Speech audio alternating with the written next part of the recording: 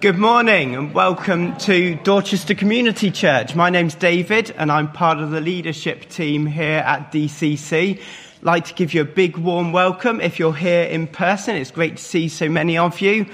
And we'd like to give you a big warm welcome as well if you're joining us online. If you're here in person, why not shout a big hello to the people online? 1, 2, 3, hello! Just to let you know there really are people here and it's not just me. A very special warm welcome to you this morning if your name is Romy Barton. Romy, why don't you stand up so everyone can see who you are? Romy is joining us this week. It's her first week here in church. Romy is our new pastoral care worker. Romy, we're so excited to have you with us and to have you as part of the paid team here at DCC, and we are waiting in excited anticipation of what God is going to do through you and your new role. We're going to hear more from Romy later in the service. Glyn is going to be speaking to us this morning as we continue looking at this book of Proverbs. Proverbs has so much to say about our everyday practical lives, and we're unpacking some of those things over the next few weeks. This morning we're looking at money and how we should think about money, and I'm really pleased it's Glyn talking about that and not me. We're going to worship God in a moment. Charlene is going to be leading us in worship. In the book of Lamentations, Jeremiah writes as he thinks about some of the good and some of the not so good things that happened over his life. He says, I remembered my affliction and my wandering, the bitterness and the gall. I remember them well, don't we just? And my soul is downcast within me. Yet this I call to mind, and therefore I have hope. Because of the Lord's great hope, we are not consumed. For his compassions never fail. They are new every morning. Great is your faithfulness. I say to myself, the Lord is my portion. Therefore, I will wait for him. Let's worship that same God that Jeremiah worshipped all those centuries ago. Charlene, thank you. Good morning, everybody. Let's just come together and pray.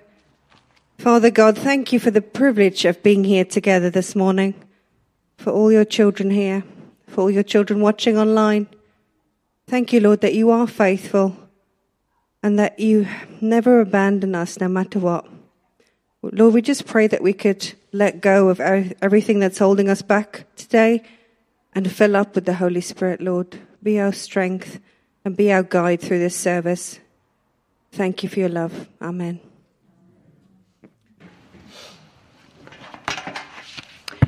Good morning, everybody. So we have two readings this morning, and the first one is from Malachi, chapter 3, and we're beginning at verse 6. I, the Lord, do not change. So you, descendants of Jacob, are not destroyed. Ever since the time of your ancestors, you have turned away from my decrees and have not kept them. Return to me, and I will return to you, says the Lord Almighty. But you ask, how are we to return? Will a mere mortal rob God? Yet you rob me. But you ask, how are we robbing? In tithes and offerings. You are under a curse, your whole nation, because you are robbing me. Bring the whole tithe into the storehouse, that there may be food in my house. Test me in this, says the Lord Almighty, and see if I will not throw open the floodgates of heaven and pour out so much blessing that there will not be room enough to store it. And the second reading is taken from 1 Corinthians chapter 16. Now, about the collection for the Lord's people. Do what I told the Galatian churches to do. On the first day of every week, each one of you should set aside a sum of money in keeping with your income, saving it up, so that when I come, no collections will have to be made.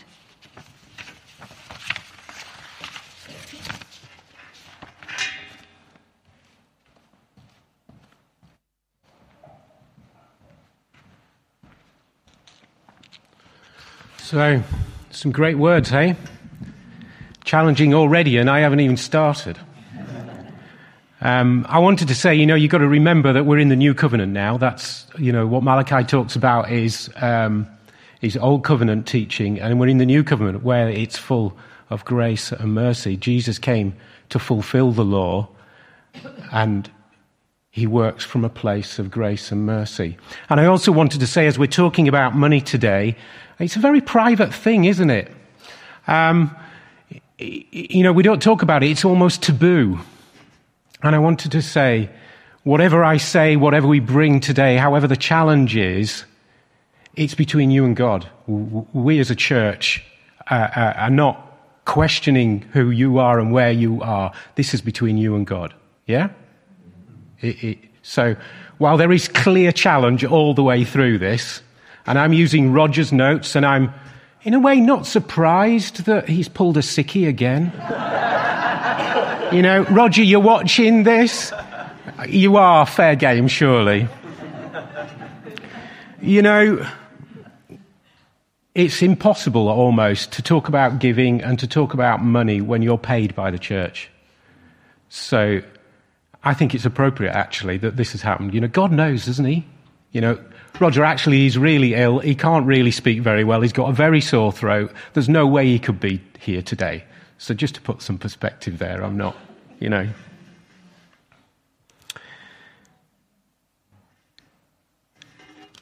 Money is important. And in this current series, looking at how we can get things right, looking at what Proverbs tells us, looking at what our Bible tells us, we're seeking to be very practical, picking up on lessons and challenges. And there's quite a few in this one. I'm not going to say forgive me because God does that, doesn't he? But it is a journey and no one's expected to immediately respond. This is something that God will challenge and change in you over time. And certainly that's how I felt as I've walked the walk. If you don't learn to manage your money, it's going to manage you. Few things cause more anxiety and conflict than money and debt.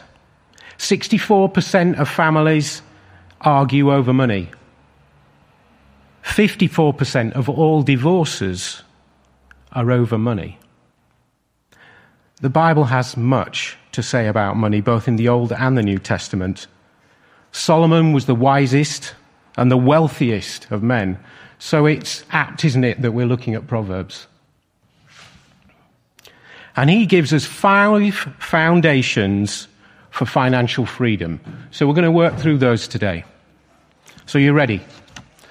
Step 1, enjoy what you already have.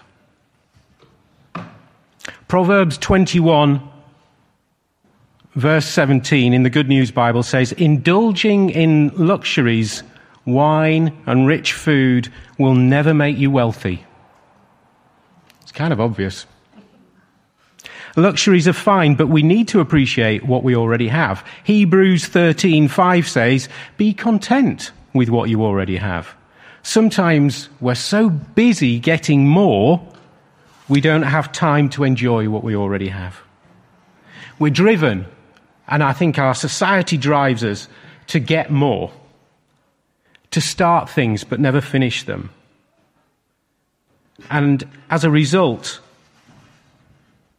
our relationships suffer, and sometimes we just don't see the cracks until it's too late. Is there an imbalance in our prayer time between gratitude for what we have and pleasers for what we don't? If we say, I'll be happy when I've got the new car, when I've got my new job that pays me more, I'll be happy. When I've got my big house, I'll be happy. But we're not contented, are we, with what we have? And we may need to repent.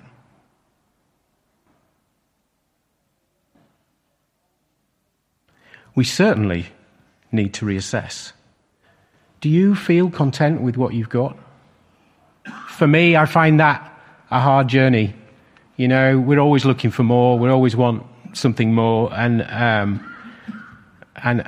learning to be content is hard. Paul in Philippians chapter 4, verses 11 to 13 says, "Not that I speak from want, for I've learned to be content in whatever circumstances." And I say that's the bar we need to get to, and that's where the challenge in this, that we're aiming for that, and we don't, perhaps not there, or we're not getting there, but we can work towards it, can't we? We don't need to do that. So, enjoy what you already have. Number 2, plan your spending. Proverbs 21:5 says, "Plan carefully and you will have plenty. If you act too quickly, you will never have enough." And Proverbs 21:20 says, "Stupid people," this is the Good News Bible, by the way, "stupid people spend their money as fast as they get it." A study found out that 9 out of 10 people shop impulsively. Can you imagine? Do you think that? Is that how you work? You just kind of see something and buy it?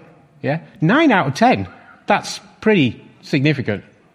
So, you know, there's probably 2 of you here who don't. Yeah? Came across this story. I have to say, this is Roger's notes, okay? Came across this story on the internet. No, it's a good story, no problem. Came across this story on the internet. I didn't, Roger did. I'm just being honest. One impulsive buyer puts their credit cards in a bowl of water in the freezer. So if she gets the urge to spend, she has to defrost the credit cards. Smart, huh? Well, she obviously knows herself very well. Financial freedom is never determined by how much money we make. Yeah? It's not. It's determined by how we spend what we make. Budgeting is telling your money where you want it to go, rather than wondering where it went. And we need to make that a matter of prayer, don't we? We need to ask God for wisdom of how we should spend that money that He's given us through the work that He's given us. Jesus is either Lord of all or not Lord at all. Yeah? I came across this thing, it's talking about people getting converted, and my wife will laugh at me because what it says is that often the last thing to get converted is a person's bank account. My wife will laugh because she always says I'm a Yorkshireman with large pockets and short arms.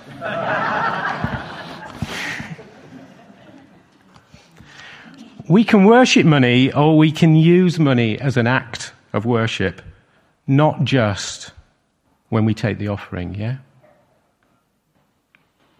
And Paul, doesn't he say, it's the love of money that is the root of all evil, not money itself.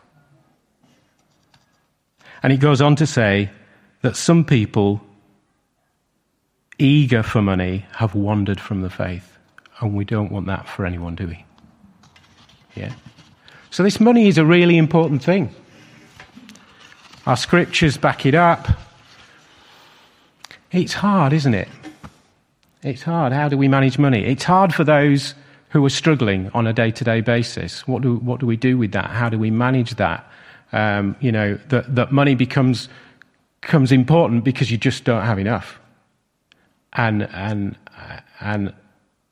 please, as I go on to the rest of this message, do not take what I'm saying as a mandate, as we go into talking about things like tithing and stuff like that, if you're one of those here who is struggling financially, I would pray and I would hope that this is a season in your life, that it won't be like that for long, and don't feel you're under any pressure in any way. This is between you and God.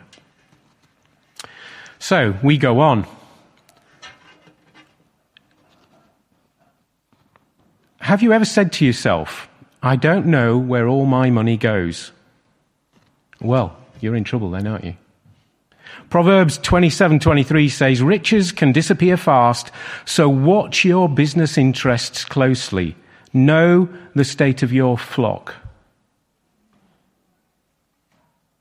And remember, of course, this was written when everyone was a shepherd. So the flocks, actually the sheep, were an expensive item. And we've got the stories, haven't we? The stories, parables of the lost sheep and all that kind of stuff. We often come back to sheep because it's a good standard of wealth back then, not so much now, perhaps. So the flocks represent assets. And he's saying, know what assets you've got. And Roger writes, I'm going to quote what he's put in here. He's put, this is not been a strength of mine. I'm realizing how much of a weakness it has been. Interesting, isn't it? And yet 1 Corinthians 14:40 says everything should be done in a fine and fitting and orderly way. For me, as a part-qualified accountant, obviously it's something that I've been aware of and I've worked with for a long, long time. I'm not so bad. But you know what? I think this is really hard. And I'm trained in it. Because I think, with the cards that we use now, everything's electronic, isn't it? Or almost everything's electronic. We use cards, we have multiple cards. Well, we need multiples, because every now and again one doesn't work. You need to have another one, don't you? And then tracking which bit of money's gone where and what have you, I think is really hard. I find it hard. I just want to give a plug for the Cap Money course. I don't know whether some of you have come across it. We've done it several times in church. I think there's one coming up soon, but I can't remember the date. I wasn't able to find it as I was looking into this. But the Cap Money course is absolutely brilliant. If you struggle with managing your money, it's a really simple, it's 3 evenings of learning how to manage your money. And it's a really simple exercise and a simple way of doing it. And I help my son who's got special needs use the Cap Money way. And he manages his money quite well now, and it's just brilliant. So, big plug for that. If you're one who struggle, look out for the next Cap Money course. It's well worth it.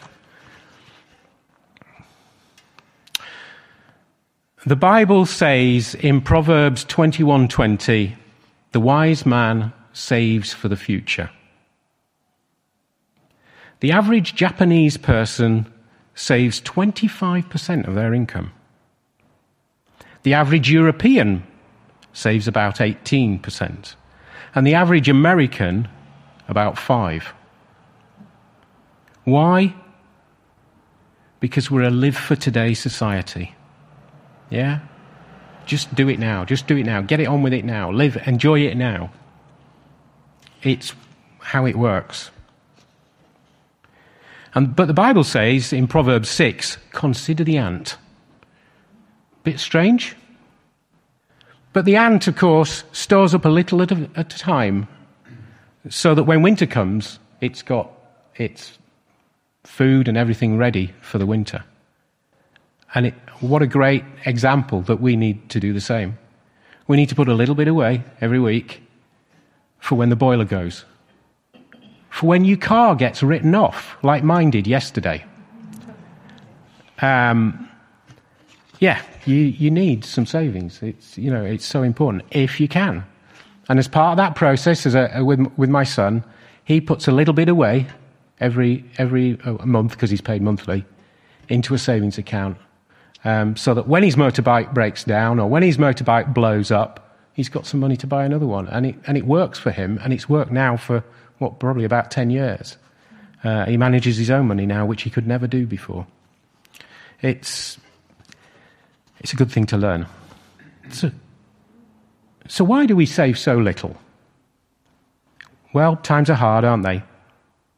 And I think we all need, I don't know, I mean, a few weeks ago, Tori and I went away, and it was a horrible weather, and we kind of looked at one another and said, well, what are we going to do? We're away in a hotel, but we can't go out for walks, we can't go out to see stuff, it's just pouring, it's nasty. So I said, well, how about some retail therapy? And you know what? It makes you feel good, doesn't it? I don't know. Yeah, I'm not seeing many nods. Are you all just perfect and I'm not? Is that what it is? And actually we did. We enjoyed, we don't do it very often, I have to say. We enjoyed going out and buying some nice clothes that we wouldn't normally have bought. We were away for a weekend to enjoy ourselves, and it was something that we did and really enjoyed. But it does make you feel good. And I can understand people going out and doing that because it makes them feel good. But there has to be a balance, doesn't there? It's okay to spend a bit. It's okay to, you don't blow all your savings. It's all of that. These times might be difficult for many of us, but as a practical teaching, we need to be thinking about it. We need to be planning and managing ourselves well. So the last section you'll be glad to hear. Give back to God. Proverbs 3 verses 9 and 10 says, "Honour the Lord by giving him the first part, not the leftovers, of all your income." Not the leftovers is not in the Bible, by the way. "Of all your income, and he will fill your barns to overflowing." So what it's saying, and I'm sure you've all heard it before, that we give out of what we earn. We don't give out of what's left. Yeah? And certainly for us as a family, we've seen God just bless us and bless us and bless us, and I believe giving is a significant part of that. I'll give you a story, right? So many years ago now, we were in a Bible week, and on the Thursday evening on the Bible week, they always had a giving day or giving evening, and you give promises to the organisation. And we were there, and actually we got split up. We were in a big group of people, and Tori was kind of halfway across the auditorium, and I was at the other side. And we've always agreed and worked through these things together. And so everybody's asked to pray. So you've got 4,000, 5,000 people there praying about what they should give. And then people either give money, give a check or whatever. I mean, it's kind of built up over the week. So people sometimes are organised. We were not at all. And as we're praying there, God gave Tori a figure of £500 and gave me a figure of £500. We were separate from one another. Now, £500 to us back then was an awful lot of money. It is, 25 years ago, something like that anyway. But what I'm trying to get to is what God does and how God uses it. So I ran over to Tori, went and found Tori and said, I think we should give £500. Well, actually, what I'd heard was it should be £500 each. So suddenly we're kind of into, that's a month's wages or something like that. It's a lot of money. But we were both absolutely convinced. So we went, okay, God's spoken. We need to do it. So we wrote a little thing out saying, I promised to pay £1,000, handed it, and thing felt really good. Got home, a couple of days later, and Tori says to me, well, we made this promise, we better sort this out. We knew, knowing that money was going to end up coming out of our overdraft. I mean, I'm not saying all of it, but a good chunk of it was coming out of our overdraft. And I said, well, we've promised, we've got to do what we promised, we've promised this to God. So, and Tori says, well, you've got to sign it because of the way the checks work and all of that. So I signed the check, set off for work, got down. It's really funny that this is happening today, I have to say, giving you this story, and you'll find out why in a second. Coming down the road, we used to live in Blandford, down the back roads, came round a corner, there's a bus in the middle of the road. Hit the brakes It was just outside a farm. There's grease and dirt and stuff all over the farm. The car went into a spin, and I hit the bus side on, smashed all the car and my elbow and various other bits and pieces. So I kind of rings Tori up and said, there's no car anymore. And she's going, well, are you all right? You all right? I said, well, there's some blood from my elbow, but I'm okay. I'm fine. I did have 15 stitches down my. So it was quite a bit of blood. And so we. And Tori says, what am I going to do with the cheque? Because, of course, the cheque would have actually bought me another car. We'd just written it off. It was third party only because, well, you don't need to go into that, but it was third party only. And I just said, no, we've got to send this cheque. We've just got, we promised God we've got to send this cheque. Now, we can look back to that adventure in giving, to the huge adventure we've had in God, in adopting, in working in Cambodia, in lots of things, back to that huge adventure in giving in God. Now, I'm not saying God is asking you, or you, or you, or you to give like that, because that was very clearly a conviction in our hearts from God. And I think that's how it needs to be. But I don't think we have to be afraid of it. And I think that's what I want to get across. That when we have adventures like that in God, whatever it is, you don't need to be afraid. You can trust him. So,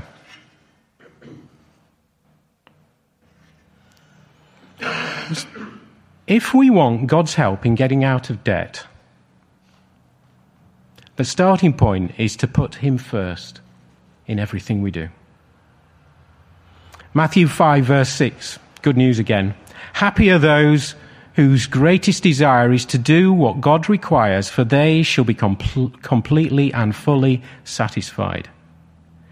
Your finances being out of control can be symptomatic of a life that is out of control. We need a life manager. The word in the Bible for that, we could argue, is Lord. Jesus wants to be the manager of our life. How we handle our money can be a form of test of our spirituality. If you haven't been trustworthy in handling worldly wealth, God will not entrust us with spiritual riches. It's as if God sees how we handle our finances as an indication of the spiritual faithfulness and maturity. God has chosen money as one of the tests in our life to see how much we really trust him. Just like in my story, we just trusted him. And it worked out. It's fine. But you might say, I don't feel like I'm growing. I feel like I'm spiritually dry. I'm going nowhere. If we feel like that, then there are lots of positive things we can do. Rarely will someone suggest you check your finances, or more specifically, your use of them. I'm going to suggest today, are you honouring God with your money? What do you think? Give to God before you spend money anywhere else. And his scriptures tell us that he will give abundantly back. You may or may not be able to afford a 10% tithe, which is what is used as kind of a litmus test. Are you giving 10%? And we as a church give, of all that you give, we give 10% back out again. Because we believe that is an absolutely spiritual principle we should be working to. You can't always make it. That's okay. And I think, as David said last week, was it? Those the business people who started giving 10% of what their business earned, quite a lot, and I've read the same stories, end up giving 20, 30, 40, 50, and some up to 90% of their income away because of the way God has blessed. It starts from where your heart is with the way you use the money. So some really practical stuff. If you're a taxpayer and you give to God's work here, then please consider gift aiding this if you don't already do it. Why not, if you are already doing that, why not consider tithing your will? Now there's an interesting thought. Certainly one that we haven't talked about. Why? Because it demonstrates that literally we have an eternal perspective in how we view money. We're thinking of the bigger thing, what's God going to do with it? Our giving should be a heart thing. It came from God in the first place. He's given it all to me. He's given everything for me, for you, for my sin. Now there's a payment that should warrant a grateful response from all of us. Don't you think? So, just to wrap up, it is challenging stuff. It's a horrible subject, but it's one that does need to be covered. I hope it's spoken to you. I hope God's spoken to you. But don't feel guilty, under pressure by any of what I've said. God isn't like that. He's a God of love and mercy and endless compassion. So for whatever your circumstances right now, don't feel any guilt or any pressure. Thank you for listening. I'm going to hand back to Charlene, and we're going to turn our eyes upon Jesus. We come now to our time of prayer. I'd like us to spend just a few minutes at the beginning with our own private prayers. Last week, Mark and Jane used the Lord's Prayer in a rather special way. I sometimes like to use the Lord's Prayer when I'm out here, but I don't think I can ever follow that powerful use of that.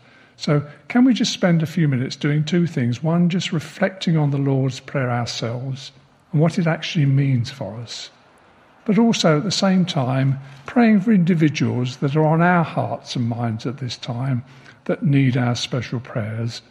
And also, I think we include within those prayers our Pastor Roger, and we hope he's going to be back with us soon. So can we just spend a few moments in silence as we think about people and we think about the meaning behind the Lord's Prayer.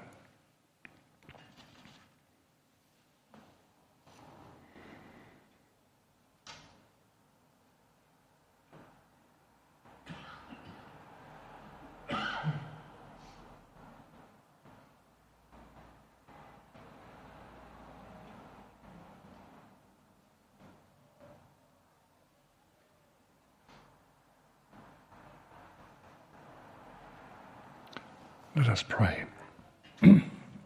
I think it's appropriate this week for us to think about the conference taking place in Glasgow, COP26, and our stewardship of God's world.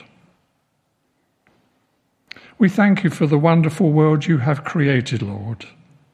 The sky, the trees, the flowers, the oceans, and all the creatures in our world, including all those that sustain us. But we ask your forgiveness, Lord, for our failure to be good stewards of your creation. We pray that we can do a better job in the next 10 years than we have done in the past. And we ask you to encourage us to play our part, however small, in improving our stewardship. And in particular, help us to take a broader view of the changes that are needed rather than focusing on our own needs. We pray for COP26 and that our leaders can be more ambitious, and especially pray that those countries reluctant to move quickly enough can be persuaded to do so. And we also pray, Lord, that we can find better ways to share the resources of our world with all of those people, particularly those in special needs. And we'd like to pray for our local area. We pray that we can play our part in that area to safeguard your world and provide for those in greatest need with food and shelter. We pray that our local churches and charities can work together to achieve our aims. And we especially pray that we can help those who have been affected by the COVID outbreak. So we just bring all these prayers to you about this world of ours, Lord, that we can make a better job in the future. And we offer these prayers in Christ's name. Amen.